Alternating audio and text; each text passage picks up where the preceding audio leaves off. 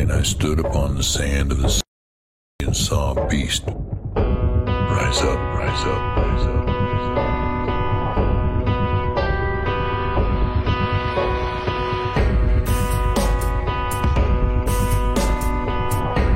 Who is able to make war with him?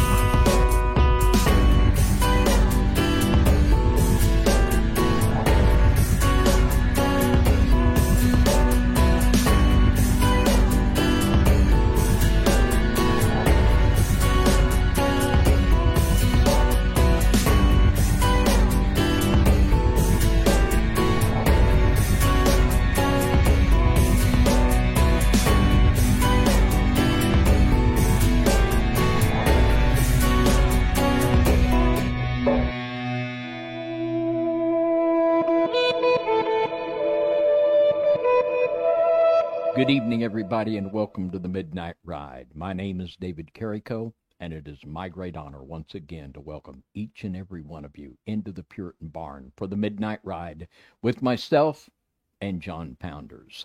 Tonight, the broadcast is entitled Time Travel, Trump, and the Tesla Connection, the Conspiracy Corner. I tell you what, that title is just enough to do me right there. And before we begin this broadcast, I'm sure that you're all aware of the Neil Young, Joe Rogan, Spotify controversy. So I thought I might weigh in with the official Midnight Ride position on that controversy.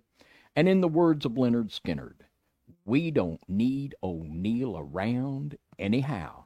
So wave bye-bye to Neil, because we are now live. What's up, guys? And tonight, I am the conspiracy cowboy, and that's right, this is a cowboy hat with aluminum foil, and we're going to be discussing a conspiracy that intrigued me and will intrigue a lot of you, and we're going to bring this full circle and just check it out. This is crazy, the crazy stuff, so be ready for that. And let us know where you guys are from in the chat. We love to hear that. That's so cool when I see that all over the world, man, all over the world. And so, David, anyways, how are you doing? I'm going to take this hat off now. Doing fantastic. The Lord is just doing marvelous things, and there's just some really awesome things working out real well. So we're just really thankful for all the Lord's done. Yeah, me too, man. It's been so cold. We had a huge ice storm here. I know you know, here at the barn, you guys lost power for a couple hours, and some people lost it for a lot longer, but thankfully it's all past and over with. And, you know, I remember back when there was a freeze a few years ago where people were out of power for like 2 weeks, freezing cold temperatures, had to move out of their house, all their pipes busted. So we're thankful that didn't happen here, but let us know how you guys are doing. Before we get started tonight, I want to thank our sponsors, Joshua Watts Leather Company, custom leather jobs from anything from saddles all the way to gun holsters to book covers, you name it, the guy can do it. And he has a lot of other stuff on his website as well. He's been supplying us with goods for a long time, and also a lot of you guys, and so he's one of our premier sponsors that we have here. Also, check out nystv.org, and you can check out some commentaries, different shows that we have, documentaries and stuff on that website. And if you use the coupon code RIDE, R-I-D-E, you can get your first month free and check it out, see if you like it. If you don't like it, feel free to cancel. We just want to make sure it's available for people to check out and have a place for that to happen. Also, Sugar and Spice Soap Company. Stop worrying about rubbing toxic chemicals on your skin. Check out Sugar and Spice Soap Company. They even have a Midnight Ride brand soap and pack that is pretty awesome. So all the links are in the descriptions. And I think that covers anything, David, you got to say? Well, I tell you what I would recommend. Take a shower, use your Midnight Ride soap, then watch the Midnight Ride. How could it get any better than that? It can't get any better than that. I don't know. Couldn't get any better. So anyways, David, with that being said, I guess I'm ready if you're ready. Let's ride. All right, guys. So tonight we're going to be talking about a conspiracy, and it says it all in the title. It's about time travel, Trump, and Tesla, and there's a connection with all of these things. And a lot of people have done videos on this stuff in the past, and there's a lot of tidbits here and different channels, and some of those channels I've actually featured in tonight's show. But this, in my opinion, this would be the first one that kind of brings all of those things kind of full circle into one episode. And to me, it was very intriguing. There's the chances of these things being a coincidence by the time I got done to me were it was mind blowing. I just don't think that there's a chance that some of these things are coincidences. And we've talked about different things on different shows, and this one has intrigued me probably the most out of all the conspiracy theories. If that's not mind blowing in itself, that's pretty, because we've looked at a lot of conspiracy theories, but this one definitely intrigues the mind. So the first thing we're going to be discussing is a couple books written by an Ingersoll Lockwood, and one of them is entitled The Last President, and the other is entitled Baron Trump's Marvelous Underground Journey. And both of these books have very interesting things in them that we're going to dig into, and there's also a lot of other coincidences that kind of go along with this stuff that we're going to talk about tonight as well. And hopefully you guys can enjoy it as much as I enjoyed researching it, and much as we're going to enjoy talking about it. So let me just kind of set the stage for this first book we're going to discuss, and it's The Marvelous Underground Journey with Baron Trump. Okay, so first off, I want to say that the person that wrote this book, by the time I got finished with it, I realized that this person is 100% adept in the mysteries. Like, there's no doubt about it. I looked at all of the different wording they use and all of that, and it really just kind of brought a lot of intrigue to my mind. And I'm going to read kind of just a couple different excerpts, but this, basically the gist of it is Baron Trump grows up in this Trump Tower, this Trump Castle. He's getting tired of living the luxurious life. He has a little dog, and they decide to go on a journey to the center of the earth. And there's this guy that leads them. His name is Don, okay? And as they lead them, they go through different portals. They go through meeting different kinds of beings in the earth and time travel and all of these different things. And we're just going to go through some of these things. And hopefully I'll bring some things out, too, that I don't think anybody else has brought out as well. This character known as Don being one of them. So in this book, and I've highlighted here in the book, and you can check this book out for free on the Library of Congress online, and you can also buy it for a few dollars, so it's pretty interesting. And so I'm going to start here at the top. It says, "It so happened at the time of Bogel's low spirits," which is his dog, "that the elder baron had, through the kindness of an old school friend, come into possession of a 15th century manuscript from the pen of no less celebrated thinker and philosopher than the learned Spaniard Don Constantino Bartholomew Stephrolofage." I believe that's how you pronounce it, and I'm not even going to try to pronounce that last word. Maybe I will. Guarnerius Fum, commonly known among scholars as Don Fum, entitled A World Within a World. In this work, Don Fum advances the wonderful theory that there is every reason to believe that the interior of our world is inhabited. So this guy, Don Fum, so I looked up Don Fum. I tried to figure it out because it says that commonly known among scholars as Don Fum. And I know that the way that the mystery religions work is they hide their mysteries in etymology, they hide it in symbols, and they hide it in names. And so I looked into the etymology of these words. So the first word is Don, and Don actually means Lord, Master, Owner, okay? And so that's the first word, Don. The next word here is Fum, and this actually means to play upon a fiddle. So what we have here is the Lord of the Fiddle, right? We have the Lord of the Fiddle, and I know that a lot of people can think of a popular song. The devil went down to Georgia. He had the fiddle. He was the fiddle player, right? He had the fiddle of gold.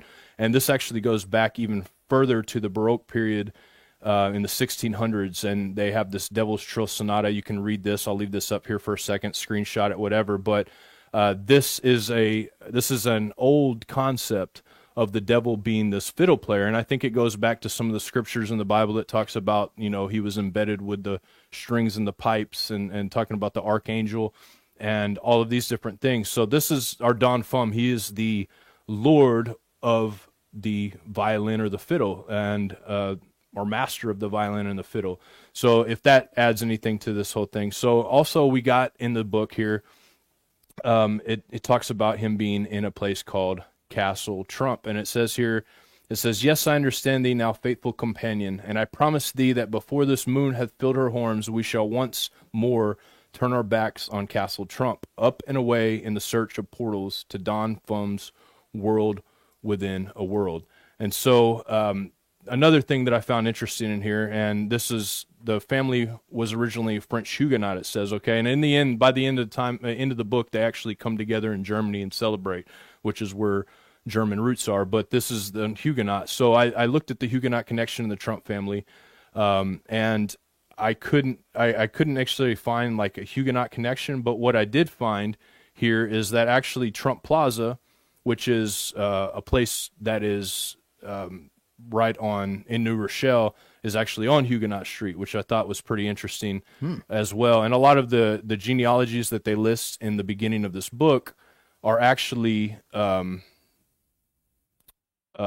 things you can kind of look up. You can look up like where this family comes from, and obviously we know the things that it tells us in the book. And some of the names, you could probably dig deeper into the names and look at the etymology. I didn't do it with every single name. Like I could have spent probably 30 minutes on each page of this book kind of looking at the different symbolism in the things that it speaks. But what happens after this, they go to this place they call it the Giant's Well. And this place is in the northern Urals, and this is also Quarry of the Demons, as it's called. And it says, this is from the book here, it says, I had often read of what travelers termed the quarries of the demons in the northern Urals, but never till now had I the faintest notion of what the expression meant. And so here we have a map of the Ural Mountains. You can kind of see where this is right here. What I found interesting about the Ural Mountains when I was researching it is commonly referred to by Hierocles that the Hyperboreans were connected to the Scythians, and how the Riphean Mountains were in fact the Ural Mountains. So there's this connection that leads the Ural Mountains to Hyperborea. And we've done quite a few shows on Hyperborea, and David, that we did some Book of Enoch that were really interesting as well, that talked about Enoch's trip to this place. And this is it gets crazier. Just bear with me here for a second. I'm going to throw a couple more connections out here. Then I want me and David are going to discuss a little bit, and then we'll kind of keep going. But I promise you, it only gets better from here. This stuff is just mind blowing to me. So right here in this part of the book, we have him going to this funnel. It's called the Polyphemus funnel, and it's where he reached the bottom of the Giant's Well. Now in this Giant's Well, Polyphemus, if for those of you that don't know what that is, Polyphemus is actually a cyclops mentioned in Homer's Odyssey. And so cyclops is another use for a cyclone in this, okay? So a cyclops, cyclone, they use that word for whirlwinds, okay? And as you guys know, we've talked about whirlwinds. David has actually kind of went into whirlwinds kind of bit. So I want to play this real quick so he doesn't have all his notes in front of him like he did last time, so we're going to play this for you guys so that you can see it. And also our President Bush, when he was in office, when he was inaugurated, talking about the angel and the whirlwind. So here we go. After the Declaration of Independence was signed, Virginia statesman John Page wrote to Thomas Jefferson, "We know the race is not to the swift, nor the battle to the strong. Do you not think an angel rides in the whirlwind and directs this storm?" Much time has passed since Jefferson arrived for his inauguration. The years and changes accumulate. But the themes of this day, he would know. Our nation's grand story of courage and its simple dream of dignity. We are not this story's author, who fills time and eternity with his purpose. Yet his purpose is achieved in our duty, and our duty is fulfilled in service to one another. Never tiring, never yielding, never finishing, we renew that purpose today to make our country more just and generous, to affirm the dignity of our lives and every life. This work continues. The story goes on, and an angel still rides in the whirlwind and directs this storm.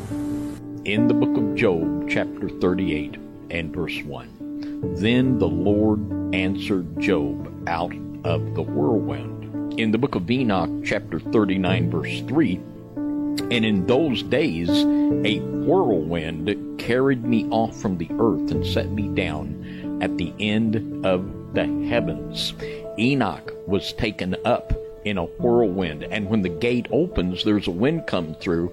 And when the gate opened for the Father to speak to Job, there was a whirlwind there. And we know with Elijah, and it came to pass, as they still went on and talked, that behold, there appeared a chariot of fire and horses of fire, and parted them both asunder. And Elijah went up by a whirlwind into heaven. And in Ezekiel 1 and 4, when what we had there was what scholars would call a theophany, a pre-incarnate appearance of Christ in Ezekiel 1 and 4. And I looked, and behold, a whirlwind came out of the north, a great cloud, and fire enfolding itself, and a brightness was about it, and out of the midst thereof, as the color of amber, out of the midst of the fire. And I'm sure most of you are familiar with the vision that followed. So here we have there this whirlwind. He's reaching this whirlwind that he calls this Eye of Cyclops, and he's getting ready to descend into the earth. And so I thought, when I heard the word whirlwind, obviously I know that in the scripture that is the term for the portal. And David, you heard in your own words, you describing these portals. What do you make of some of this so far, David? Well, the thing that, and for someone that doesn't believe in coincidence, this has just got my little mind going pitty-pat. And just think of the coincidence of mentioning the Trump Castle, the Trump Tower. And is it a coincidence that Mr. Trump's address in New York City is 666? Just a coincidence. Now, man. And the Ural Mountain connection, now already we have a spiritual connection on the wrong side of things with Gog and Magog right there, with Tartaria, the Gomerian giants, all right there in that area in the Ural Mountains, the very beginning of the Caucasian peoples, and the obsession with the underworld. And Adolf Hitler was obsessed with the underworld. It was his goal to make contact with the people of the underworld to get them to breed with the German people to create the super race. And I believe that the final dictator, the beast of Revelation 13, he will be as obsessed with the underworld as Hitler was. So we see so many things already. They're just connecting, and the it's going ding, ding, ding already. Yeah. But wait, there's more. And we're going to talk a little bit about this portal and something that another YouTuber found really interesting. And I enjoy some of this guy's videos because he looked at some, like when I watched his videos, like, man, this guy saw some of the things I saw. Yeah. And just briefly on that angel of the whirlwind, that's right out of 3rd Enoch. That's one of the foundational Kabbalistic writings of the Zohar. Anybody that is schooled in that Kabbalistic mysticism, that's a message to them right there. They know what we're just talking about there. Coming through the gates. For sure. And this is going to be interesting, too, because this kind of throws a whole nother theory of time travel into the mix here. And I'm going to play this. This is a video clip from Enter the Stars on YouTube. And he's done a series of different videos on this subject. And so I want to play this, and I want to give him the credit that he deserves on that. So I want to check this. You guys check this out. We'll be right back. My despair upon finding the pipe of the funnel too small for my body. Now here's where things get interesting, because Baron can't fit through the portal. But watch what he does next. A ray of hope breaks in upon me, full account of how I succeeded in entering the pipe of the funnel, my passage through it, Bolger's timely aid, the marble highway, and some curious things concerning the entrance to the world within a world. So, the rocky sides of the Polyphemus funnel were apparently as well polished as those of any tin funnel that I had ever seen hanging in the kitchen of Castle Trump. So, making fast my tackle and taking Bulger in my arms, away we were sliding down the side with the line passed under my arm for safety's sake. It was nearly 100 feet to the bottom, for I had measured off the full length of my line before I had come to the apex of this gigantic cone. So, down through the portal. And this is where we begin to see clues of things that might relate directly to what is happening right now. Now understand that the electric universe was in its infancy in the year 1890 in the real world. And so we have Baron entering this coil pipe. I guess it's a tin pipe, maybe. And of course, coiling is one of the main components of the electric generator. But he gets stuck and he can't go any further. Now that could be a reference to a magnetic polarity, that magnetically he could not pass through. So what does he do?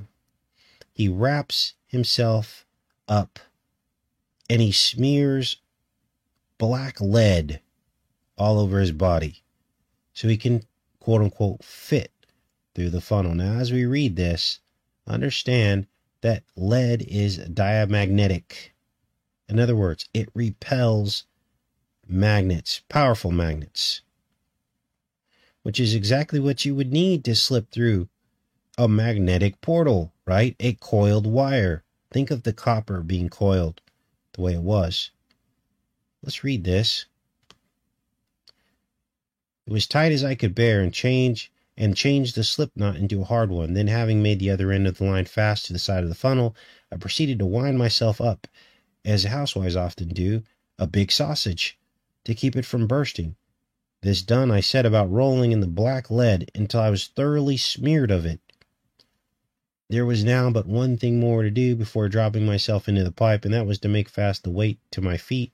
It was no easy task, wound up as I was, with my arms lashed down against my body, but by the use of the slip knots, I finally accomplished the feat, and sitting down, put my legs into the pipe and drew a long breath, for I felt as if I was skewered up in a straitjacket. Bending down, I called out for Bulger. So he sent Bulger down first. Bulger went through okay because he was a small dog, and then here he comes with this technique that he uses to slide down through this pipe. So he's successful by wiping this lead all over him. So, what is this about? Well, lead is diamagnetic. And basically it repels magnets. Here's actually a video on, I think I have a video here on it. Here it is here. Let's play just a part of this. Hi there. That's the brass and the lead. This guy takes this Copper. geode, no, I'm sorry, not geode, a neodymium magnet, which is a very powerful magnet. So that's the aluminium, then the brass, then the lead, and then the copper, and the G-clamp. You'll see it goes slowly over the aluminium, then quicker over the brass, a lot quicker over the lead, and then it slows down again over the copper. And that's because of the different electrical resistivities, the electrical resistance. The copper has got the lowest resistance, then the aluminium, then the brass, and then the lead. And the lower the electrical resistance, the higher the current. The higher the current, the stronger the magnetic field that's produced. So, was Baron smearing this lead all over his body? Was this magnetic in principle? You have to ask yourself. I believe it was. I believe that they were describing a magnetic type of electrical interface that allowed him to get through this portal. And this is the whole basis of this whole Trump the Time Traveler aspect. Biff Tannen, Back to the Future. There's some kind of technology where they're opening portals. So that kind of sums that up, David. Any thoughts as you listen to that? Just a few thousand. Okay. And what comes to my mind very explicitly, well, number one, in this book, there's a portal in the Trump castle. Well, having an address 666 with all kinds of statues of gods, are they thinking about a portal? Just saying, just saying. But in the Bible, there's also a use of lead going through portals. In Zechariah chapter 5 and verse 6, there's the vision of the woman in the basket. And it says in Zechariah 5 and 6, and I said, what is it? And he said, this is an ephah that goeth forth. He said, moreover, this is their resemblance through all the earth. And behold, there was lifted up a talent of lead. Whoa. And this is the woman that sitteth in the midst of the ephah. And the last verse, this woman is using the lead. Well, she's coming from a bad place through a portal. Where's she going? Verse 11, and he said unto me to build it an house in the land of Shinar, and it shall be established and set there upon her own base. Oh my gosh. Wow. I did not even know that. Man. Wow. Wow.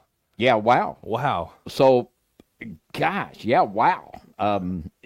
Yeah, wow. Is this lead technology of bringing things through portals, is this what the bad guys are going to use to set up the final shebang? Man, it's interesting. And, you know, too, I mean, that's mind-blowing to me right there. Wow, that's worth the price of admission already. I tell you what. But think about the way that they've outlawed lead and paint anymore, you know, keeping magnetism from entering into your home and all of these different things. I mean, there's something there. Yeah, they don't even want lead and pencils anymore. No. No lead paint. No, lead is just evil, evil, evil. Well, maybe that's hindering them. Or I don't know. I mean, but it's just, I don't believe in coincidence. I think that is 100% solid that they're using lead in their technology of going through portals and dimensions. Yeah, and the fact that they're using graphene inside injections as well. You know, what is there to that? That's crazy. Oh, yeah, gosh. But it gets weirder, so we're going to keep going a little bit weirder here, a little bit deeper weirder, unless you got something else to add to that. No, Okay, so as he goes through the portal, the first thing he finds, he's in this black tunnel, and all of a sudden he sees these tongues of fire, okay, and sees the what? He sees tongues of fire that are lighting tongues of fire that are lighting up a cave, and these are the things that are emitting these tongues of fire, this reptilian race, and he says there's like 10,000 of them as he starts seeing their eyes glow, etc. That he goes down into this portal and at the bottom of the portal, and it even gets weirder from here. So next it talks about these Micah men, and I'm going to read this passage here, a couple of these here, just because I want to set the stage for what we're talking about here. It says, yes, sir, stranger, he said in a low musical voice, thou art indeed of the land of the Micah Minkies, the Micah men, in the land of the transparent folk, called also Goggle land. But if I should show thee my heart, thou wouldst see that I am deeply pained to think that I should have been the first to bid thee welcome. For know, sir stranger, that thou speakest with Master Cold Soul, the court depressor, the saddest man in all of Goggle land. And by the way, sir, permit me to offer thee a pair of goggles for thyself, and also a pair for thy four-footed companion. And now, dear friends, I must okay. So first off, they're in this place called Goggle Land. You talked about Gog Magog. It also reminds me of Google a little bit. And for some reason, they got to put these goggles on when they enter into this place. And I did a little bit of digging on these Micah men, and Micah is actually and I'll explain that here in a second. But I want to read this here first. And it says, "And now, dear friends, I must explain that by the laws of the Mickaminkies, each man, woman, and child must wear in their garment a heart-shaped opening on their breasts directly over their hearts with a corresponding one at the back. So under certain conditions, when the law allows it, each may have the right to look at his neighbor's hearts and see exactly." And it goes on to say, see what their heart is, see like how their heart is, what they're talking, you know, what they're doing and all that, and etc. So I went in and did a little bit more research on Micah, and Micah stones are actually in heart chakra.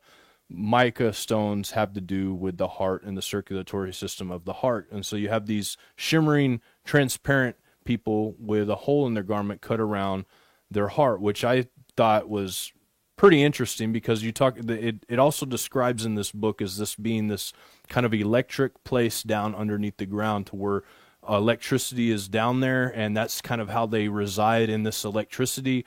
They're always talking about the earth, you know, like you guys have to live on the earth and worry about the sun and worry about the cold and all of that. It's it's horrible for you guys down there, kind of, you know, expressing to Baron and his dog that they shouldn't have to deal with such things.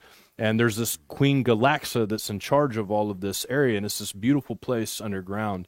And instantly what I thought of, David, when I heard about this kind of electric thing with these transparent beings, I thought of the verse in Luke 10:18 where it says, and he said unto them, I beheld Satan as lightning falling from heaven. Now, my question is, if they reside in electricity, if this is something, I want you to expand on this. Hopefully you can give me a little bit more insight into this. But if they are able to react within electricity, then what are we doing up here that maybe is trying to allow them to once again come up to the surface to be able to rule up here on the earth? You know, that was my thoughts. What do you think, David? I'm interested to hear. Well, in the book of Enoch, chapter 44, it states that the judgment upon some of the fallen powers was that they were to remain in the form of lightning.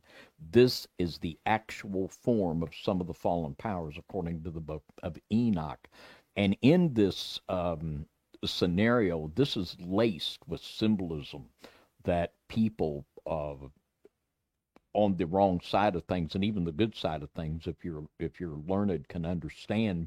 And the tongues of fire, of course, Enoch, the book of Enoch also, he saw the tongues of fire in the third heaven. And we know the tongues of fire on the day of Pentecost.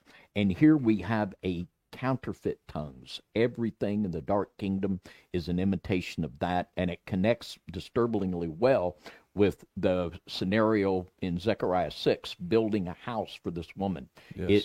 It shows the establishment of a false religion, and also the heart. It's very reminiscent of the Sacred Heart of Jesus, the Eucharistic Heart of Jesus. We've probably all seen these pictures of Jesus with the big heart there on the outside, and not the real Jesus, but the Eucharistic Jesus. So just tons of symbolism. This guy is absolutely an adept that knows how to use symbols to communicate, and that's what these guys like to do. They want to communicate in symbols, so the average person that would read it would just think, well, this is crazy. But someone that is adept, they understand just what they're talking about. Yeah, for sure. I know you talked about, too, like in the episode that I showed earlier where you were talking about the angel and the whirlwind. You also talked about in Acts 2, which you just mentioned, the tongues of fire, but there was a sound of wind. Yeah. So the whirlwind is connected with the tongues of fire there as well. Yeah. Except the whirlwind that we're talking about actually ascends up. This one ascends down into the depths of the earth, which is, as above, so below type thing. Yeah. And I believe totally in the biblical cosmology. I believe we have three heavens, and I believe there is an underworld that is so much going on there. We've talked a lot about that in the recent Midnight Rides.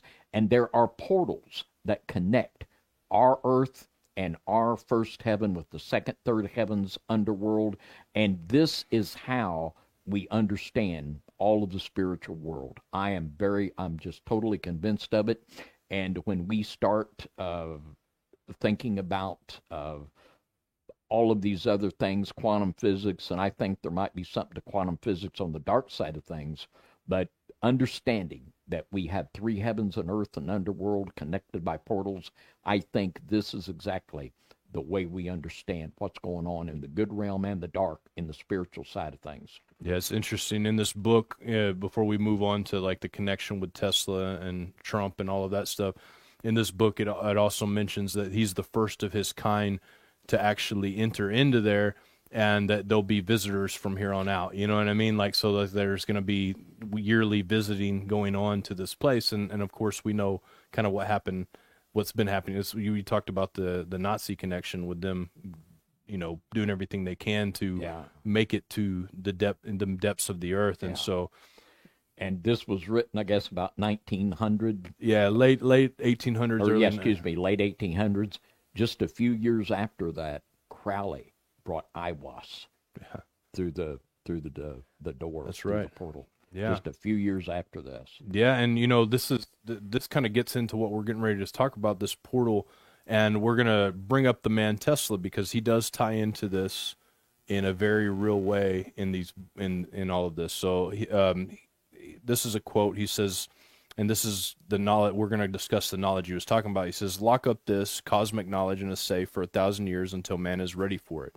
And this is what we're talking about here. So this is something that Tesla said, and we've talked about this a little bit in other shows, because Tesla was all about tapping into what the Germans would have called the Vril, what some called the Aether, some call the Prana, depending on what religion you are. But this is from the Sanskrit, which is one of the most original terms for this, other than that I know of. This is like the oldest mention of this electric universe comes from the Vedic text, which is written in Sanskrit, which is an Aryan text. So let me just read what Nikola Tesla has to say about that. He says, all perceptible matter comes from a primary substance or tenuity beyond conception, filling all space, the akasha or luminiferous ether, which is which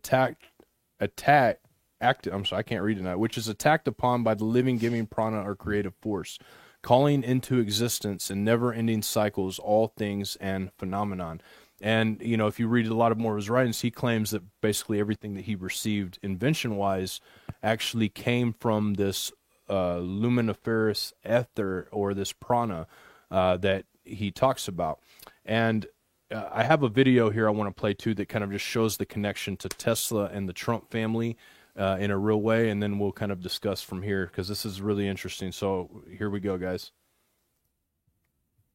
When Nikola Tesla died suddenly in 1943 in a hotel room in New York, there was a lot of intrigue, since he was so brilliant and worked on so many important things like motors and x-rays. A lot of people were worried that his unreleased work would fall into the wrong hands. So the FBI got involved, and they just released 65 pages worth of documents surrounding that intrigue in response to a FOIA request from Muckrock. Apparently, Tesla's good friend Blois Fitzgerald told the FBI that Tesla told him that he had actually finished a revolutionary type of torpedo, which he hadn't told anyone about yet. And Fitzgerald said that Tesla also told him he completed a working model of a death ray and had hidden it in a lockbox in New York. Adding to the intrigue, Tesla had a relative he didn't like very much, named Sava Kasanovic. Kasanovic was from Yugoslavia and had connections to the Axis powers, according to a New York Times source in the documents. And apparently Kasanovic was at the hotel on the night of Tesla's death and searched the lockbox. He ended up taking a few pictures only, apparently, nothing major, but still, the intrigue swirled. So just to make sure they didn't miss out on Tesla's death ray, the FBI decided to have an expert thoroughly look over all the stuff Tesla had left behind. That expert was an MIT engineer who had worked for the government on stuff like radar research, so they trusted him. And that MIT engineer was none other than Donald Trump's uncle, John G. Trump. So Donald Trump's actual uncle was the person to inspect Tesla's supposed death ray machine.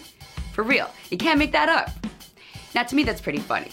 I mean, maybe that's why Trump's so confident when it comes to bragging about our military and bossing other countries around. Maybe his brilliant scientist uncle saw some secret plans of Tesla's that the president nephew now knows about.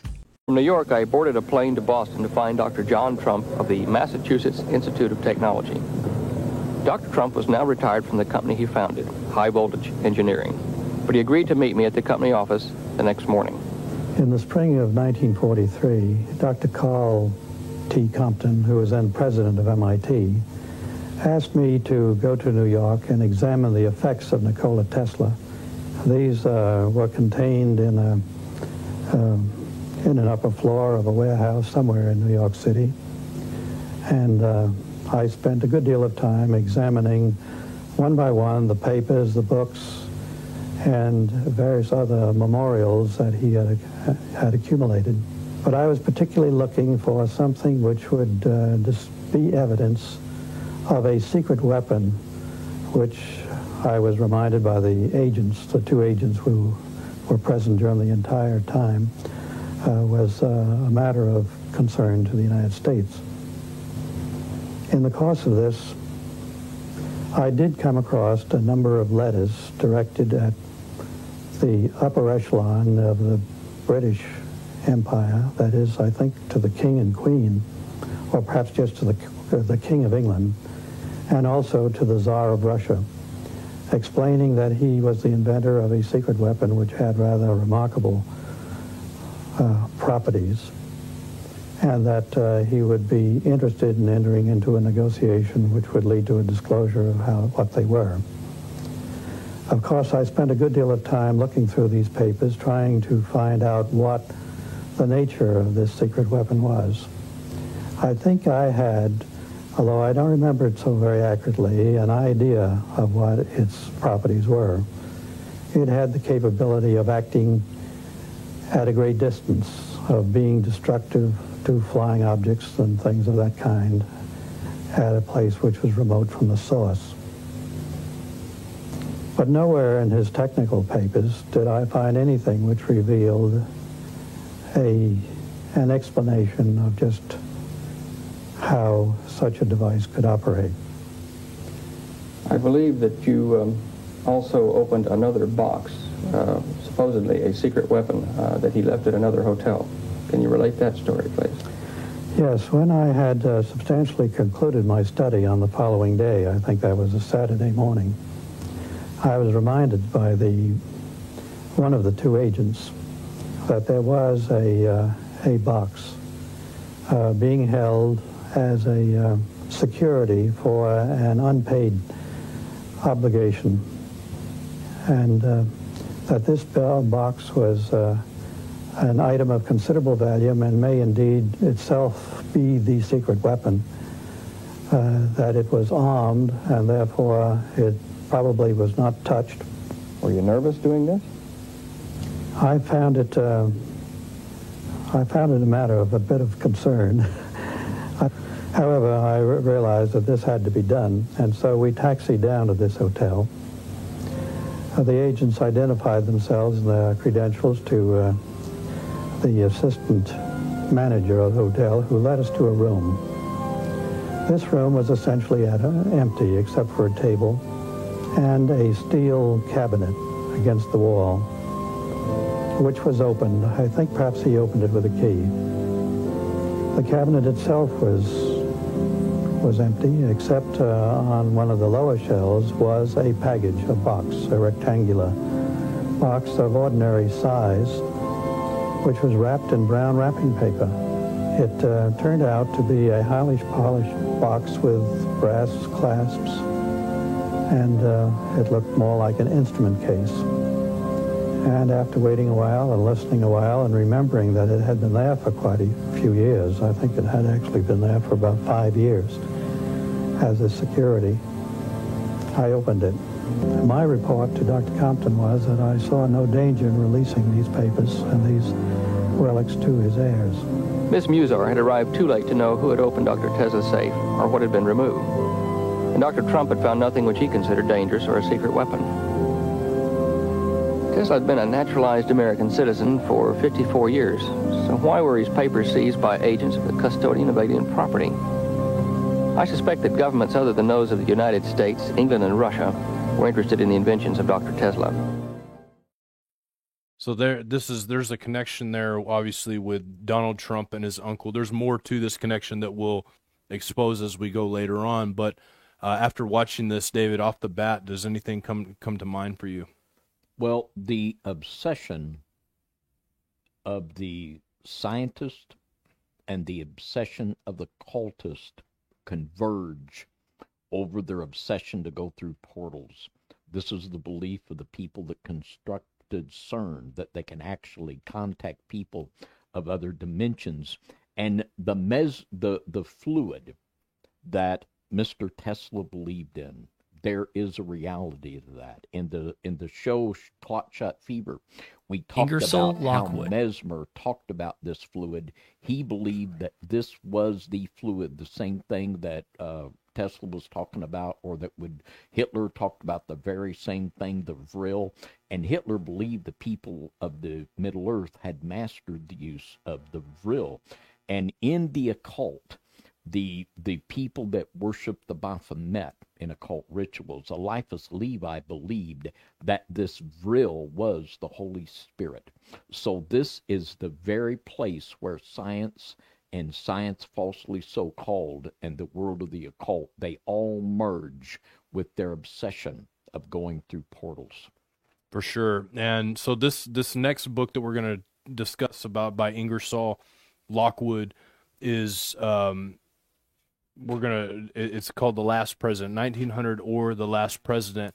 And this book right here was super interesting. A lot of really interesting connections that we're going to talk about, but one being that there was a last president who would be an outsider, who riots would take place, and you'll see in this video that I play here in a minute where the riots take place and the coincidences associated with that. And then you will see also that the running mate of this president is last name Pence, which is really interesting as well. And it talks about riots that take place over unfair election, etc. And so it gets better, man. Trust me, it's just really crazy. But we're gonna watch this. This is so crazy. Check this out. Ingersoll Lockwood, I believe is how you say it. Ingersoll Lockwood. The three books focus on a character named Baron Trump. Note that's Donald Trump's son's name. The three books that Mr. Lockwood wrote were 1, Baron Trump's Marvelous Underground Journey, written in 1893,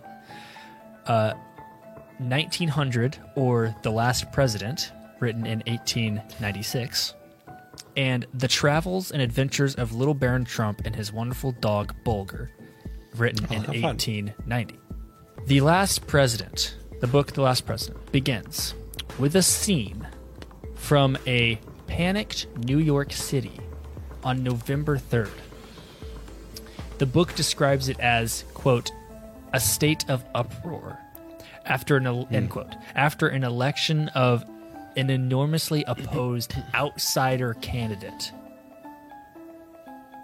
The reason that they were protesting, the reason that New York City was a state of uproar, was because they were protesting, quote, a corrupt and unethical election process. Here's a paragraph. The entire East Side is in a state of uproar. Mobs of vast size are organizing under the lead of anarchists and socialists and threaten to plunder and despoil the houses of the rich who have wronged and opposed them for so many years. It goes on to say, the Fifth Avenue Hotel will be the first to feel the fury of the mob. Let's stop right there. You know who else owns a hotel? No, I'm serious. You know who else owns a hotel? Who? Trump. Trump Hotels and Trump Tower. Really? Never heard of it. Guess what street that's on, dude? Fifth Avenue? Yeah. Yeah, that's crazy. Well, now, you're laughing, but dude, it gets crazier.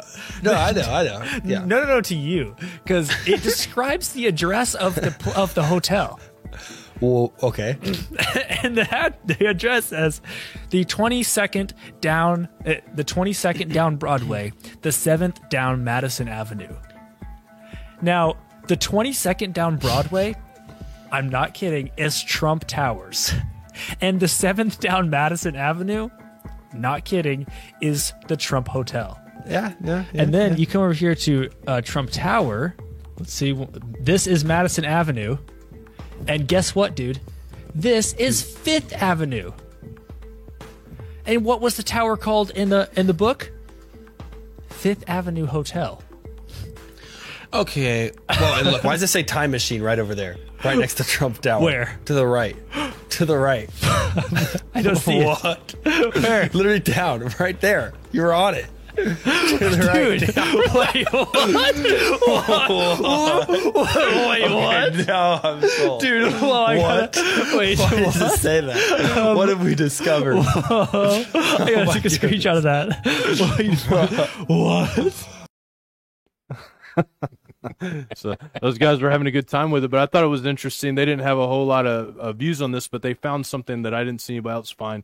And it's so crazy because when you read it and you describe it, all of those things are super interesting, to say the very least. But it does get a little bit crazier if you're ready, Dave, unless you got something else I'm to ready. say. Gosh, this is just mind-blowing. It is amazing. This one right here will make the hairs on your back of your neck stand up. Maybe I'm not gonna give you a guarantee, but it's possible that the hairs on the back of your neck will stand up. So here we go.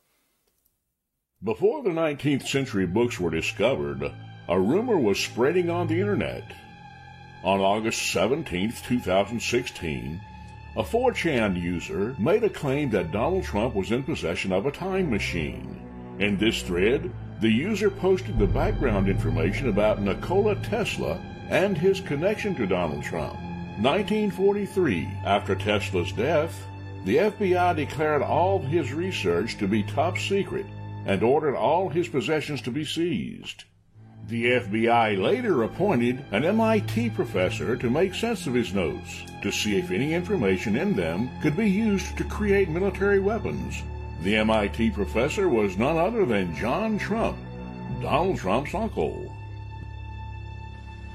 Today, we have with us an engineer who typifies that American capability of converting great ideas into operating mechanisms that can then be turned over, as it were, to the man in the street for safe and proper use and applications. Only Professor John Trump, who is with us today, did not stop there. Now, when you went to MIT, I believe your original intentions, if they may be so described, was to go into electric power types of applications. Is that right? That's right. I had become interested in the design of electric power machinery. And he has some wild ideas, but I've checked a few of them and they stood up. For 6 weeks I decided they were plausible and reasonable, and I abandoned the design of electric machinery and began studying the insulation of high voltages in vacuum and the acceleration of heavy particles to high energies.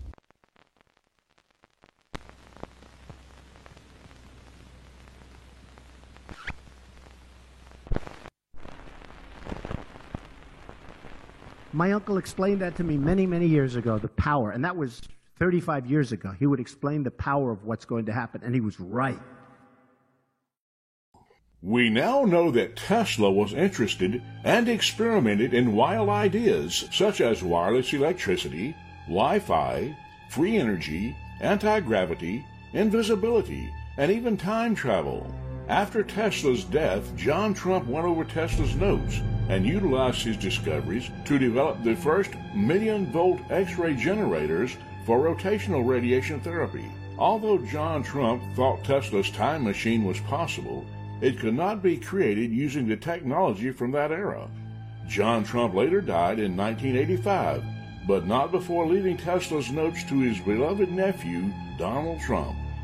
Around the same time, Trump was using pseudonyms such as John Miller and John Barron in partial homage to his uncle. Old spokesman, as the Washington Post headline writes, maybe that it's been such an open secret for so long it's hard to believe that anyone is still questioning it. What's your name again? John Miller. And you work with Donald? Yes, that's correct. It was back in the 1980s, and when the flashy New York real estate mogul needed to get a bit of news out, the newspaper reports it was common knowledge among New York reporters that Trump just assumed a different name and handled the media calls himself. I can conclude with a fair degree of scientific certainty that it is Donald Trump's voice. This afternoon, Owens compared the John Miller on that phone call with People magazine to the real Donald Trump interviewed on CNN's Larry King Live in the 1990s. Due to the quality of the old recordings, he couldn't use his biometric analysis that he says would be absolutely certain, but based on pitch, tone, cadence, and his expertise, John Miller and Donald Trump are one and the same. Yes, it's my opinion that it is Donald Trump's voice. Now it's suggesting that you misled us. Yeah, that I'm lying. I'm not lying. His denial was, that doesn't sound like me. It's interesting, because if somebody called me up and said, did you call and pretend to be your own PR person, I would say, no, I never did. I have never done something like that, ever. I wouldn't say that doesn't sound like me. Right. So you don't believe him. Were you surprised to see him misleading? No, I'm not surprised to see him misleading. Of course not. I mean, I would probably be a little shocked that this came into my life. But Megan, the main thing here is that I didn't leak the tape. And there were two people on the conversation. Wait, you taped it because you're a reporter doing your job? Yeah, and I lost the tape. Were you the only one with a copy of the tape? Yes. When did you lose it? Back 25 years ago. Could somebody have stolen it? No. It was in my house, and then I moved apartments. So who else would have had a copy of the tape? Donald Trump. Wait a minute. So you're suggesting Trump leaked this to the Washington Post? Yes. Why? You got me. He's done stranger things. Because he loves publicity? Yeah. So you're suggesting that he may want us talking about this right now because it generates a news cycle, perhaps? Hello, Donald. These names would be exposed during his 2016 presidential campaign run. However, there was another pseudonym Trump used that isn't well known: John Titor. Titor, in particular, is of special interest to this conspiracy. Oliver, welcome to the show. Thank you. Thank you very much. Okay, Oliver, just give us an overview of who John Titor was. Sure. John Titor, actually, I just took a look at the calendar, and it's going to be exactly 10 years ago, November 2nd, that somebody claiming to be a time traveler from the year 2036 went on a series of internet forums claiming to be a time traveler, and they offered to answer questions. They talked about the future, about technology, how time travel worked. And for a period of 3 months, this person answered questions, and then they announced that they were going to leave. And this is March of 2001. This person announced that they were leaving, and they were never heard from again. And I think the reason why we're here talking about it 10 years later is because a lot of what this person said, people feel has come to pass. Talking about the physics and the technology and the politics. We're here and I'm here because some of the things that this person said sure made it sound like they really were who they said they were, a time traveler. Making claims as early as November of 2000 to be a time traveler from the year 2036. Titor spoke of events that happened in his native timeline onto an obscure internet discussion board, posting several warnings for personal reasons. Answering questions directed toward him, he even posted several pictures showing the instruction manual and the time device, manufactured by General Electric, in the back of his 1967 Chevrolet. There are rumors he even faxed messages to various radio hosts like Art Bell of Coast to Coast AM, warning of the impending future. He spoke of terrible events that would occur from early 2000 through 2012, leading to war. He did not name Islamic terrorism, but mentioned that a skyscraper would vanish in New York, not speaking specifically because the timeline was often in flux. But one of the predictions that this person made in the fax, he said that in New York, there's a skyscraper missing. He says, where I'm from, in my time, there's a skyscraper that's missing. This is 1998, so 9/11 had not happened here. So a lot of people point to that as John trying to, signal that, hey, I am who I say I am, and you're not going to realize it until the year 2001. BuzzFeed dug up an old quote from Donald Trump talking about a large-scale terror attack 19 months before 9/11. In his 2000 book, The America We Deserve, Trump wrote, "I really am convinced we're in danger of the sort of terrorist attacks that will make the bombing of the 1993 Trade Center look like little kids playing with firecrackers." Trump also mentioned the mastermind of the attack, writing, quote, "One day, we're told that a shadowy figure with no fixed address named Osama bin Laden is public enemy number one, and U.S. jet fighters lay waste to his camp in Afghanistan. He escapes back under some rock, and a few news cycles later, it's on to a new enemy and a new crisis." Trump. Wait. Yeah. Mm-hmm. Okay, hold on a second. Mm-hmm. Is this really Trump before 9/11?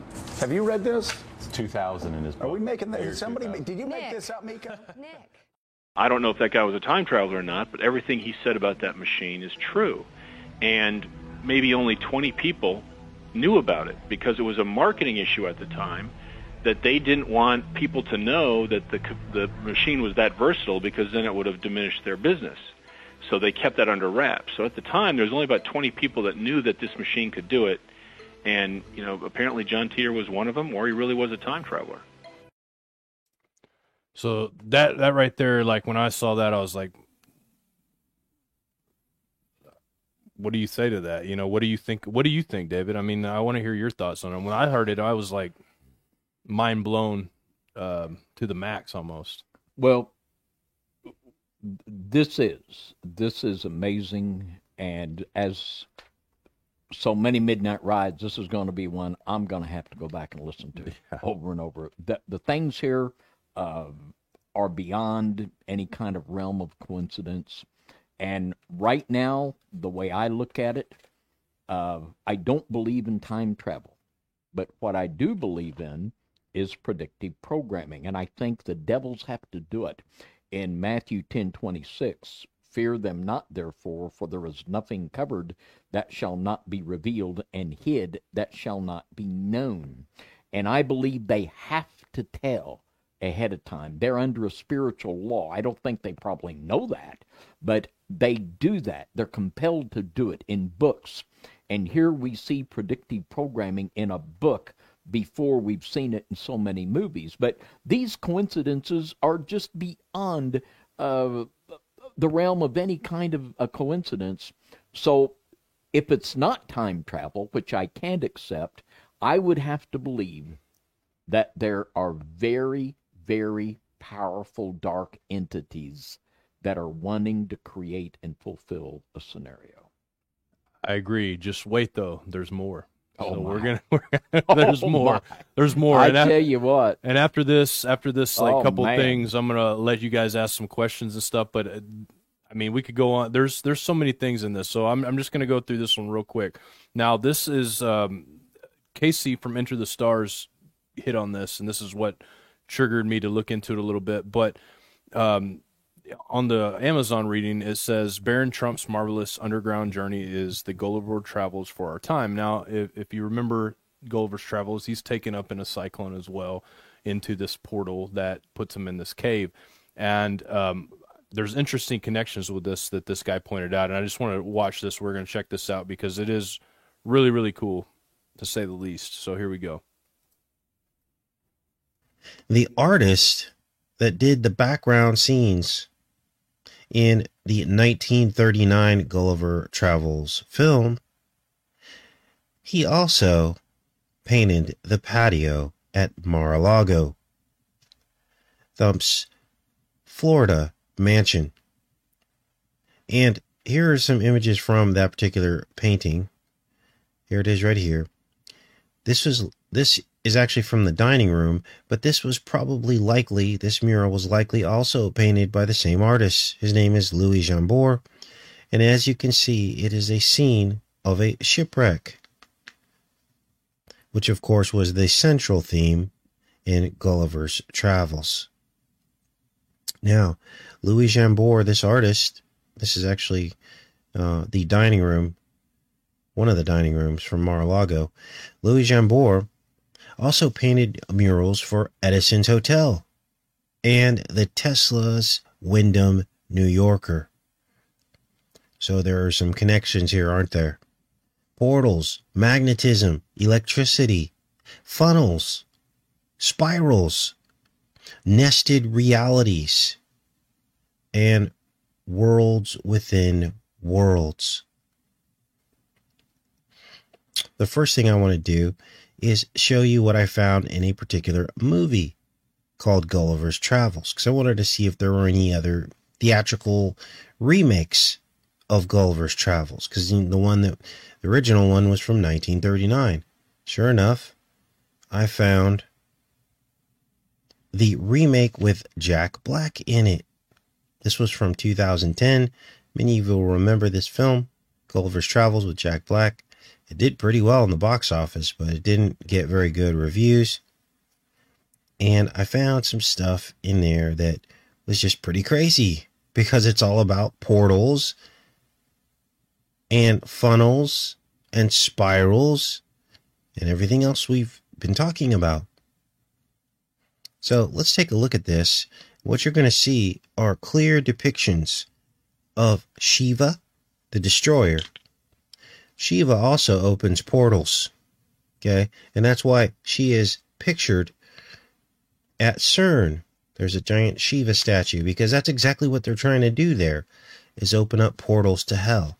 So it's kind of interesting that this would appear in Gulliver's Travel. Let's take a look at this. There it is right there. Shiva appears. Now, there's a whole plot line to this, and we're not here to really get into Gulliver's Travels, the movie with Jack Black in it, but I wanted to show you some of the symbolism from the film.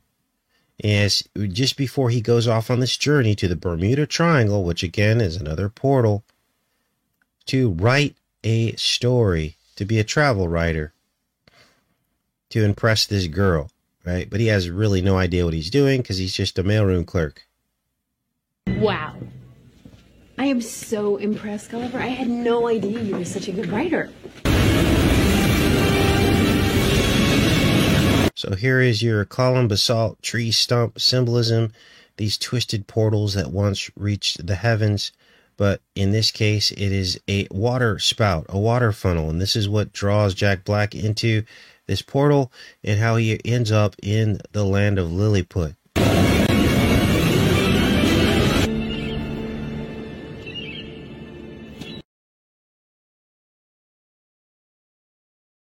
So what we have here is a comparison to Gulliver's Travels, which is interesting as well. It's got the cyclones, the different stuff, and the fact that there's a mural painted by this guy in Tesla facility and Trump's Mar-a-Lago, and I can't remember where else it said, but that Denver Airport, and this is, to me, this is just mind blowing to me. I can't believe the extent that they're going to go to it, but there's a lot of symbolism in a lot of these towers that I would love to kind of look at least one day. But this is kind of just the idea that there's all of these different symbols, and I'm with you, David. Like there's really only like a few options, you know. Either Trump or his son's a time traveler is one option. Another option is predictive programming, which is what I would tend to believe. I mean, you have these entities that have been around for thousands of years. We know that Trump was set up to do a certain thing, and one thing I didn't bring up in this is the dove comparison. So this is something kind of interesting as well. So Tesla had a love for pigeons and doves, right? He had them, they come to his tower. He had this one pigeon that was his favorite. It was a white dove. And on this white dove came to him when he died, Tesla said. And the dove's eyes shone brighter than any lamp that he had created, he said, when it died, and it passed when it died. And that was reminiscent to me of Donald the Dove, which was a nickname that John Trump had given Donald. But there's also a magazine where you can see Donald Trump holding this white dove. And at that time, he was talking about how if he was president, he could negotiate peace with Israel and, or not Pakistan, but Iran, all of the Middle East. So he talks about that, and that was his kind of thing. And so he's always kind of, there's predicting program of him coming to negotiate this peace deal. And of course, you remember the coin in Israel and kind of the battle cry of Donald Trump. So it's all really kind of mind blowing. Does anything come to your mind, David? Well, there's a big one here, and of course, we know the biblical symbolism of the dove representing the Holy Spirit. We see in this picture Donald Trump holding the dove, and absolutely the Luciferians believe that this real force was the Holy Spirit, the universal magnetism of the snake swallowing its tail. Yeah, the dove is always like classified as a spirit throughout all mythologies. Yeah. I mean, and Hitler believed if he could control the vril, he could control the world. It's scary. It makes me want to say, who is this guy, Donald Trump, really? Yeah, and what makes me want to say. That's what it makes me want to say, too. Like, it really does, because there's so much, and of course, he is running again this next time around. We know that. His son, Barron, which I don't want to bring his child into it. I don't know how old the child is, but he's like 6'8" now.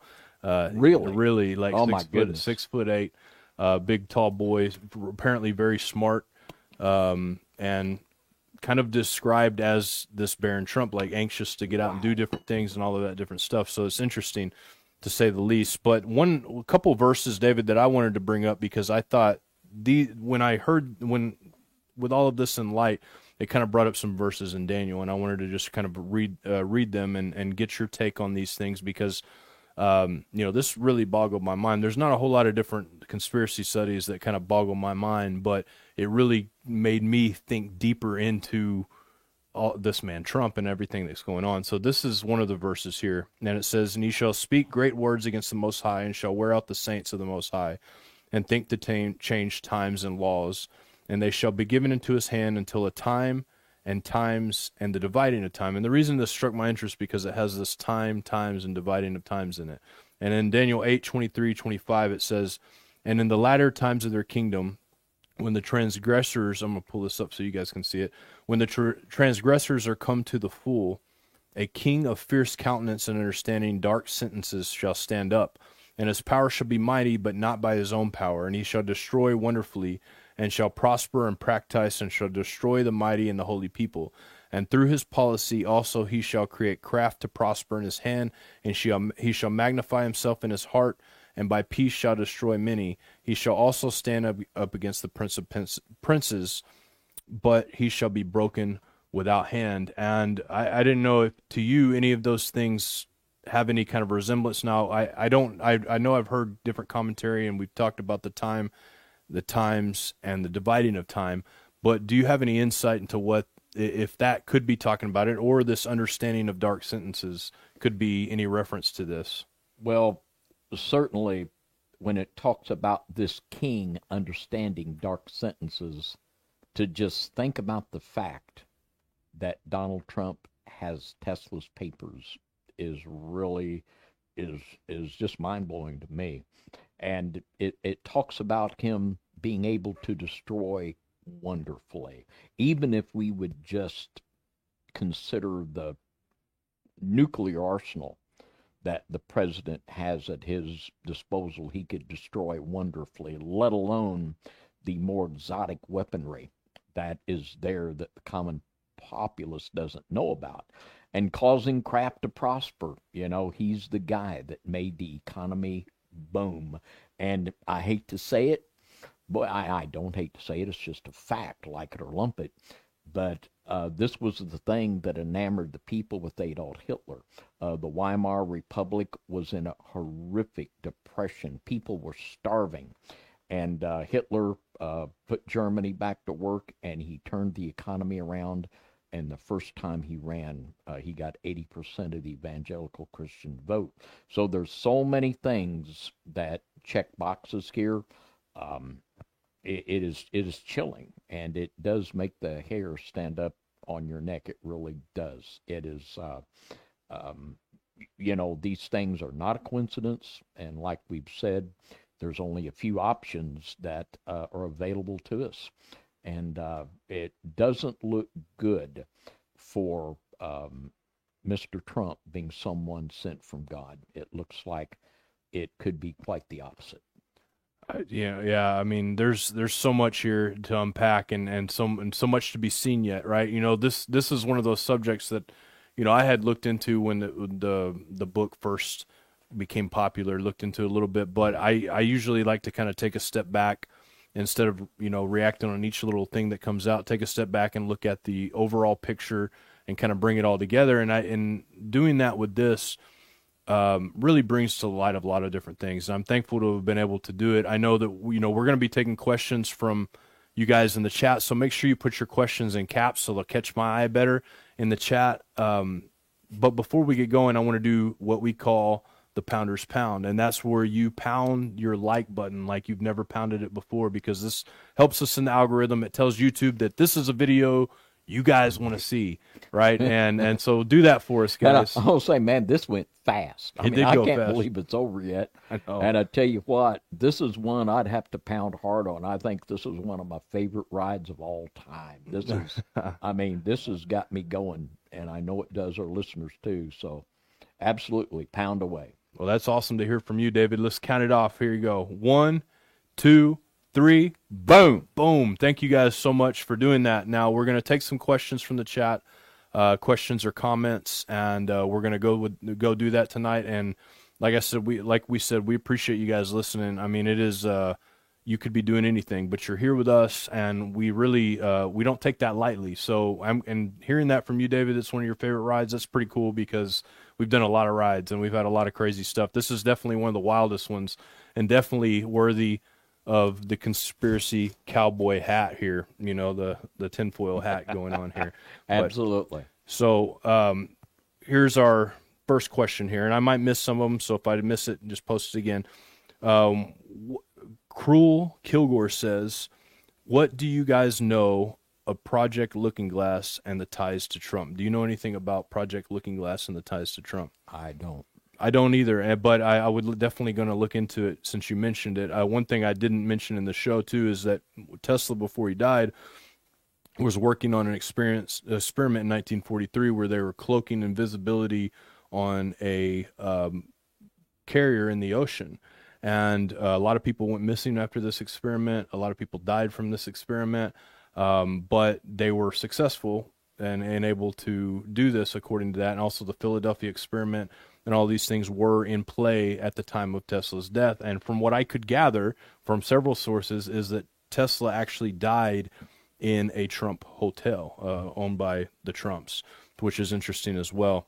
And so I don't know what to make of that as either, but that's pretty crazy. So I will look into that, though, because that does Project Looking Glass. I'm going to have to write that down. Definitely not. Dick Richards says, thank you. God bless you. Love you both. In Jesus' name, we love you too. Thank you so much. Yvonne asked, this is not necessarily related, but who is the army in the book of Joel? What do you think, David? I know you know this one. Yeah, and the army in the book of Joel is not the good guys. And, you know, a lot of people, they want to claim to be Joel's army. But, you know, these are the army that is released from the pit in Revelation 9. So, yeah, and you that's know, the short answer on that. There's so much more we could say there, but not the good guys. And I think that's what they're trying to do. Like the way this book kind of read out, it was like these entities down there were basically trying to convince Barron of how wonderful it is down there, as opposed to up there, and because of certain issues, you know. And we know like some of the issues were the sun and the cold and stuff, and we know that global warming and blotting out the sky and stuff like that is on the agenda of you know, the weather suppression, weather control of the elite. And I did a teaching entitled Donald Trump and Joel's Army, and it's on our Brighteon channel, on our FOJC Brighteon. And I went into the people like Rick Joyner and Todd Bentley and a lot of the people that call themselves Joel's Army, and the movement, the pro-Trump right-wing movement, they called themselves Joel's Army, which biblically is the army from the abyss. So man, that's a chilling thought. And I'll just say this, and I know, my goodness, I realize the zeal that, you know, the zeal for the Trumpites is as strong as the zeal for the left-wingers. But as anyone listening to us knows, we've not been a fan of Donald Trump, and I'd say right now, after this show, I have more leaning to think that it's really, really the bad side of things with Mr. Trump. I mean, it is just chilling to me. Yeah, there's no doubt about that. I mean, it is chilling. The implications of what all this could mean could be very chilling. And sorry, here, I got to skip down here a little bit. Okay, so the next question is from Brian and Debbie McCartney, and I can already tell you I haven't, but I'm going to read this question anyway in case some of you guys want to research this, and I know I will later as well. They say, did you research Trump's aunts and the Hebrides revival? Have you ever researched that? I have not. That's not something I've ever heard of, but I will definitely check it out. Brian Hawthorne says, do you think he chose the name Barron Trump for a reason in the story? And I think that if he's aware of this book, I think he did. Like, I think that's definitely something that he would do. Let's put it this way. If this guy is trying to base his life off the book, he spent a lot of money to do it, to get his hotel on those same exact spots, to get a tower in the same exact spots, naming his son after this character. I mean, it's possible, but that's a lot of money, and like the chances of somebody being able to achieve that are astronomical. I mean, based on a book and also having to be a billionaire as well. Yeah. And I think maybe it could very well be true that Mr. Trump is aware of these books and is trying to pattern things in his life after them. And I think it's also very true that there could be very powerful dark forces aiding him. Just the possibility of aligning those pieces of real estate, like in the book, I mean, that's just off the chart, improbable to ever happen. It's just absolutely amazing that happened. Yes. Michael Mulvey says, this is off topic, but David and John, along with anybody else, does anyone know about Ron Wyatt and his discovery of the Ark of the Covenant and the test analysis of the blood? I only know what I've heard from different people on it. Of course, we haven't been able to see the tests or anything personally, but from what I understand, the test came back with one strand of DNA, not the male strand of DNA in the blood. Whether or not I believe the story, I don't know. You know, it's interesting. There's definitely a lot of interest around Ron Wyatt's work that I've seen, that he did some pretty interesting stuff. You know, we have friends that are connected to his wife, and I mean, he believed pretty much all of what he said. I believe that. Let's leave it at that. Joel Sandritz asks, he says, is it possible that there's a connection between all of the satellites going up and them trying to open portals? What do you think, David? Well, I know satellites are not what they tell us satellites are. And it could very well be a connection with that. We're being lied about so many things. Satellites is just another one of those. They're definitely up there, but I believe they're definitely not what they claim that they are. So since this is the big thing that I believe underlies the convergence of science falsely so-called and the occult, I think it's very, very likely that that's the case. Yeah, I think so too.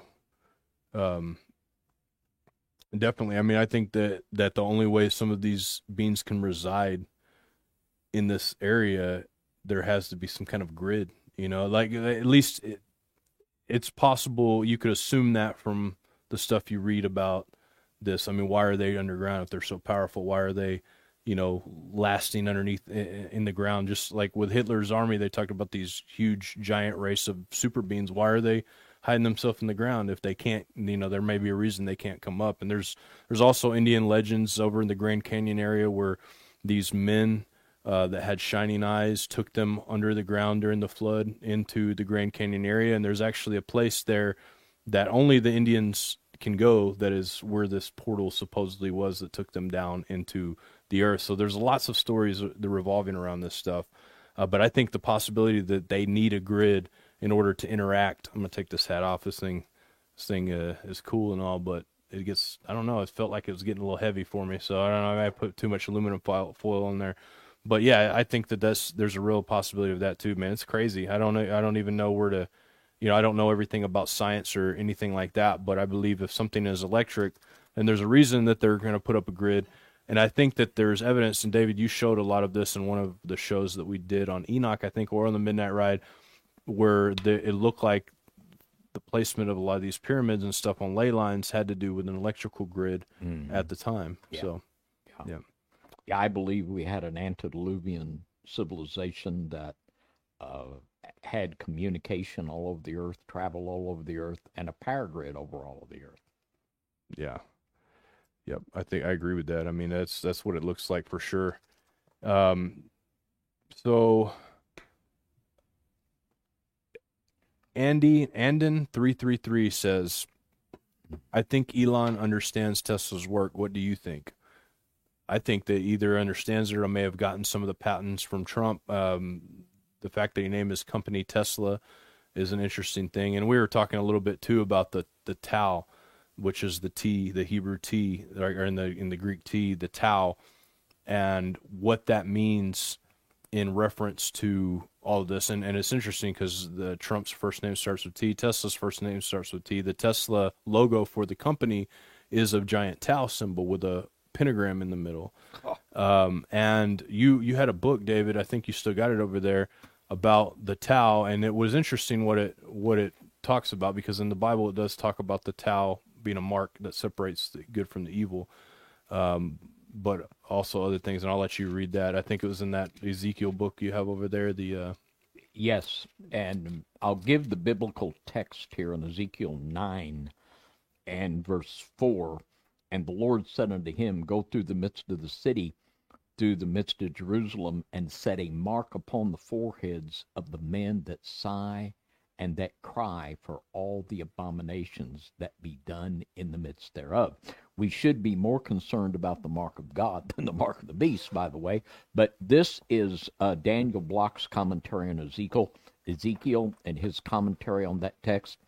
He says, those who exhibit this response, that of sighing and crying over the abominations, are to be marked with a taw on the forehead. Taw is the last letter of the Hebrew alphabet. In the archaic cursive script, it had the shape of an X or a cross, a form that remained essentially unchanged from the early stages of the evolution of the alphabet until the adoption of the square Aramaic script. It is preserved to this day in Western scripts as T. This taw, placed on the foreheads of the most visible sign of the body, was to serve as a distinguishing mark to separate the righteous from the wicked.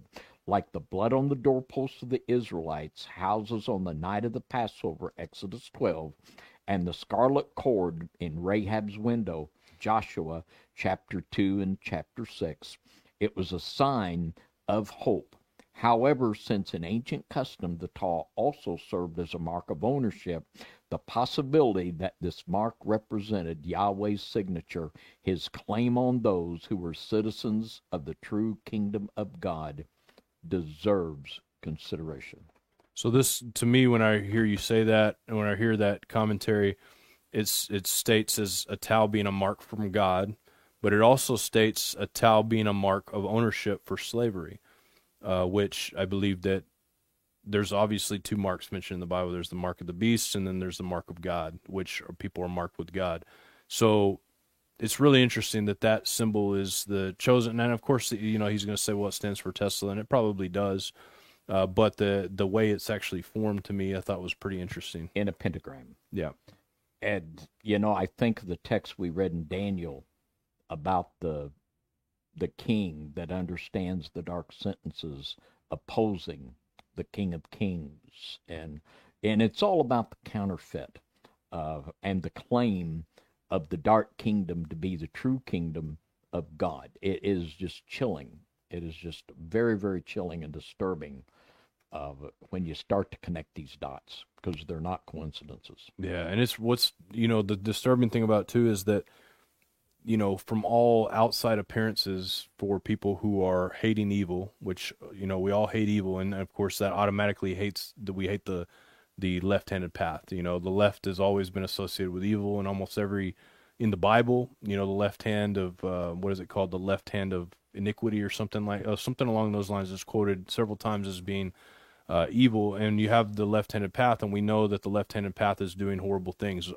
Before QAnon ever posted anything about all this stuff, this is stuff that has been talked about for 30 plus years by you. This is stuff that has maybe not been brought to everybody's full attention like this. These people were able to bring it out, but this is stuff that would lead all of us to believe that this is going on, and it's going on by these left-handed path people. And so when people like him are coming out saying that they're going to do something about it, they're going to expose it, they're going to do all that, it's easy to be like, I'm siding with this guy, because no matter how arrogant the guy may be or whatever, and he's even fun to listen to. There's a lot of things about Trump that I really enjoy. I feel like I could sit around the table with Trump and have a good time hanging out. That's the kind of. I used to, a little less after this show. After this show, yeah, well, a little less. Maybe now. My intentions might be a little different after this show. It'd probably be to pick his mind, be like, okay, man, you got to tell me. Are you a time traveler? Is your son? What is going on here? I would definitely ask him that question if I had the opportunity. But by all appearances, he seems to be the good guy, right? And the guy with the white hat. Yeah, he's the guy the good guys like. Now, the clip you played from Morning Joe Joe and Mika, the amazing statement Trump made about even mentioning Osama bin Laden's name in New York. Now, how could that happen? Now, here again, and this is just me, this is my theory, but if Mr. Trump is in communication with dark powers, they could have very easily told him what they were going to do. This could be the source of information there. That's just a possibility. To explain this, we need to, there's got to be some explanation for this. And all of the explanations that I'm coming up with is not looking good for Mr. Trump being on the right side of things. I mean, I'm the same way. There's got to be an explanation. That sounds like the most logical one to me. Assuming there's no such thing as demonic time travel of some sort, which I don't believe in. I can't hardly believe in. I can't hardly bring myself to believe the idea that time travel is a possibility. But then again, I don't know. Like biblically, I may find later on that Bible says, you know, this people were traveling and seeing different things in time. So, and I have told, I know you did the show on the Mandela effect. I totally reject that. And I think time travel, I think the devil might like us to think he can. But I think that's above his pay grade. I don't think he's that powerful. If he could do that, he could go back and try to stop the crucifixion. That's just impossible. I don't believe he has that power. But at this point, this is the first time I've had a lot in common with Joe Scarborough when he says, you know, Mika, did you make that up? Did you just make that up? But no, he really said that. And how could he say that? I think he's got a little help there. I think this is a little inside information, maybe. And I wonder, too, you know, how in the different prophetic verses you had the angel in the whirlwind taking the prophets to see things that were to come. Yeah. This could be a version of that. They're taking them to see what is to come or see what has already happened, and they think they're time traveling, maybe. And the thing with dark prophecy is not definitive. But dark prophecy is prophesying of the plans and goals that the fallen powers have. Yeah. And that's why it can change, right? That's why they have these idea of the alternate timelines type thing, because it's not, only God is able to separate the end from the beginning and separate the ages, right? He's the only one able to do that. But I think you're right. I think it's possible that there's a dark prophecy thing. They're showing them what's going to happen if they have their way. And then, you know, if it doesn't, it's, there's an alternate timeline. And maybe even just close, but not quite on point, you know? So, interesting. Yeah. So next question is from Javier Fernandez. How do you think the Great Reset is going? Everyone seems to be a Jesuit. What do you think, David, about the Great Reset? How do you think it's going? Well, they are, and you know, here again, we look at things and it looks like the Democratic, a.k.a. socialist, communist reset is having a few problems. And it looks like, the good guys are going to win. We're going to clean house the next election. We'll take the House. We'll take the Senate. Trump will be back. Isn't that great? Well, is it? Yeah. So how is the Great Reset going? I think that this is all a part that is being constructed. It just looks like this is all a part of the dark plan. Yeah, it really does. I mean, I don't know how else to say it, how else you can get around that. So the next quote is, or next, I guess, comment is this, and this is something we touched on a little bit, but the man who wrote the Trump books also wrote an occult book. Yeah, he did. And there's no doubt by reading what I read from him that this man was one of the most adept in the occult that I've ever seen out of any like fictional writer, even the people that did Lord of the Rings or a lot of these movies that are directly related to this stuff. This guy, in almost everything he writes, there's a code. And I went through several pages painstakingly, seeing them over and over and over and over again. And that's not something you can do with every book, because some books don't lead to everything. Everything doesn't lead to something. But this book is unlike a lot of the books that I've read in reference to any kind of occult story, I guess you could say, because it also involved futuristic things, which, you know, a lot of those don't. So, yeah. And it's almost could be a proof text on how the dark side could identify their man. Yeah. Yeah.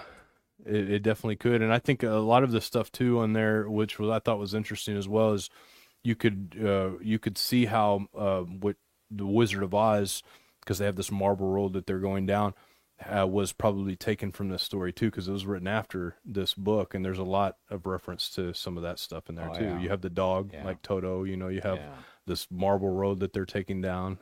Tornado and tornado. It's all there. Yeah. It's all there. Yeah, It's so all there. Definitely stolen from it in I believe stolen from it in a lot of ways. So Michael Carrico, one of your fellow Carricos, I don't know if you know Michael, but is Michael one of the North Carolina Carricos? I think so. Yeah, with one R. I think so. Okay, well I know him. Then we've talked with him before. Well, this guy got 2 R's. So 2 R's. Well, I don't know if I've talked with some North Carolina Carricos with 1 R. But I don't know. Anyway, we're glad to hear from you. Yeah, they can't be all that bad, Well, no, absolutely not. Well, Michael says, could Trump be the right-wing leader that eats the left as spoken of in the Bible? And you've talked a lot about that. We did a whole show about the three-headed eagle. Yeah, that's another whole level of this that just reinforces this idea that indeed, and that is from the book of 2nd Esdras. And I think that this was just bringing this scenario around. Here it looked like Trump was gone, and also you have the symbolism of the healing of the head wound. Looks like Trump was dead. Well, no, he's not. Here he comes back. The head wound's healed. He's back. And just like in the book of Esdras, the right wing eats the left. And, of course, this would, for the right wing to eat the left would have to be thoroughly publicly humiliated, and it is. There's never been a time when the hatred and vitriol has been generated against an administration like this one, and it just keeps escalating. It is the most laughable farce of a government that's ever been established, and it's getting ready to get ate, I think. I think it's about to get its lunch ate. Yeah, I think so too, man. And that was another interesting midnight ride to go back on. Yeah. So Joseph Field says, does your tinfoil cowboy help with stopping the reptilian shapeshifters' lasers from getting your Social Security number? I don't know. Maybe. I don't know why they'd want my Social Security number, but I don't know what it does. I just know. I know this. I do. This is another weird thing. Okay, so I have this reader that reads EMFs, it reads radio signals and magnetic, electric, magnetic, and all these different, all three. It's like a 3-way reader, and I can tell you this: you put the aluminum foil in front of that reader, and you got something on the other end that may be spiking up uncontrollably. It stops dead. So aluminum foil does have properties to stop waves, and so that's interesting. But I don't know if they're trying to steal my Social Security number. Or not. I don't know how it all works. I know lead is an interesting thing as well that we talked about earlier that kind of stops magnetic radiation from entering through. So who knows? Maybe it does. Marvin from Aloha, he says, aloha from Maui, John and Dave. And so what's up, Marvin? Thank you for your shout from Maui. Marvin. Would love to be in Hawaii one of these days. I know that it's a beautiful place. Maybe the Lord will call us to do mission work to Hawaii. Wouldn't that be cool? That'd be all right.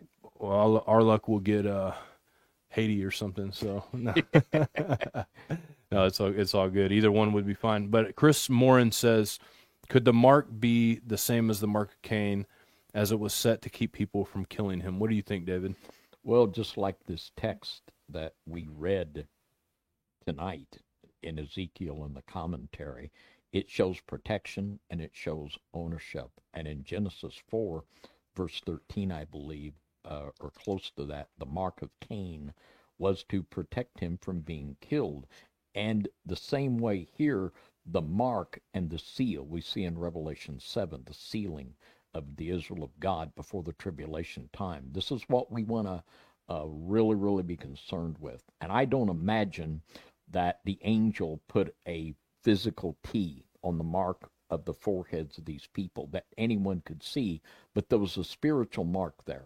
And it talked about the people that sigh and groan for the abominations. And it makes me think again of last Midnight Ride. We had Mr. Trump there waving the rainbow flag. Does that make you say, go, go, you're God's man, or does that make you sigh and groan for the abominations that, what could be more fitting than opposing the Most High God, as the prophetic scripture said there in Daniel. Amen to that. The next question, and we're only going to do two more here. Josh Daniel says, what about Kim Clement's prophecies about Trump? David, what do you think about this prophecies about King Clement and Trump, and what do you think about those? I have read them, but it's been so long ago, I can't really remember, so I'm going to have to pass. And from what I remember about the prophecies, I can't remember a lot about it, but I do remember the kind of scope of it is he's going to lead, I guess, a revival in all of these, or some kind of revival. I think if this is the same prophecy that I'm thinking of, now I could be completely wrong. I could be thinking about somebody else. But I do think there will be a revival, but I think the revival will be people coming back to the Catholic Church, possibly the one world religion, whatever that may be, and people will see it as Christianity, which is where you get the verse where Jesus warns us that they will think that they're doing the service to God by killing you. You know, people like that are these evangelicals, Catholicism. There's been years of persecution on the Christian church, especially from the Catholic Church. I mean, they killed more Christians than almost any other people group in the world. They killed Christians incessantly, just killed them, and until they finally couldn't stop the production of the Bible anymore, and then they stopped. And I think that also in people that do the Sabbath are going to be persecuted. Daniel talks about the abomination that causes desolation, and if you read in the book of Maccabees, which is a non-canonical book but still got some very interesting history, some of the only history you can find during that temple period, it talks about the abomination of desolations, and one of the links to the abominations of desolations was the ability to not keep the Sabbath, right? That was one of the things that was there. So there will be a tie to that, I believe. And do you think Trump's going to keep the Sabbath? Probably not. And also the eating of pork, you know, all of these different things, that not just the eating, but the sprinkling of the blood of pork on the altar. And we know there's a lot going on with that. I mean, you could go on for hours talking about the genetic manipulations and the idea of mixing pig and humanity together. You know, there's a lot there. So what about you, David? I mean, what do you think when it comes to the idea of a false revival? What comes to your mind? I think there's going to be a true revival among the Israel of God that has separated itself from the harlot church. There will be a phony revival that will go on in the 501c3 churches, and Satan will want people to think that that's a real revival and have people get involved with it. And as I think, as I remember, there was something very off about Kim Clement's prophecy. And also, we talked about there was a prophecy from a Messianic rabbi down in Oklahoma or somewhere. And I know we played this clip back during around election time. And it said that Trump's meetings were going to turn into evangelistic services. And it's like these prophecies are off, but it's like this might come true, but the timeline's wrong, you know. And it looks like these are all pointing to the same program that a spiritual force is trying to bring about. Mm-hmm. And it's chilling to me. It is just chilling to me. And I really hope that people that are wrapped up in this political solution are going to realize that there's not one, that there's a huge, huge deception going on here. Mm. So true. Now, this is a question from Tim Morgan. He says, didn't Jesus say not to trust in men? And of course, the answer is, of course he did. Me and John did a whole show last week about an hour-long show about that, and we've talked about it many times. You're never supposed to put your trust in men ever, at all. So there you go. Anything else to add to that, David? Big amen. Big amen. So I just want to say thank you guys for listening. Make sure you guys subscribe if you like this content. Hit the like button. Go over to FOJC Radio.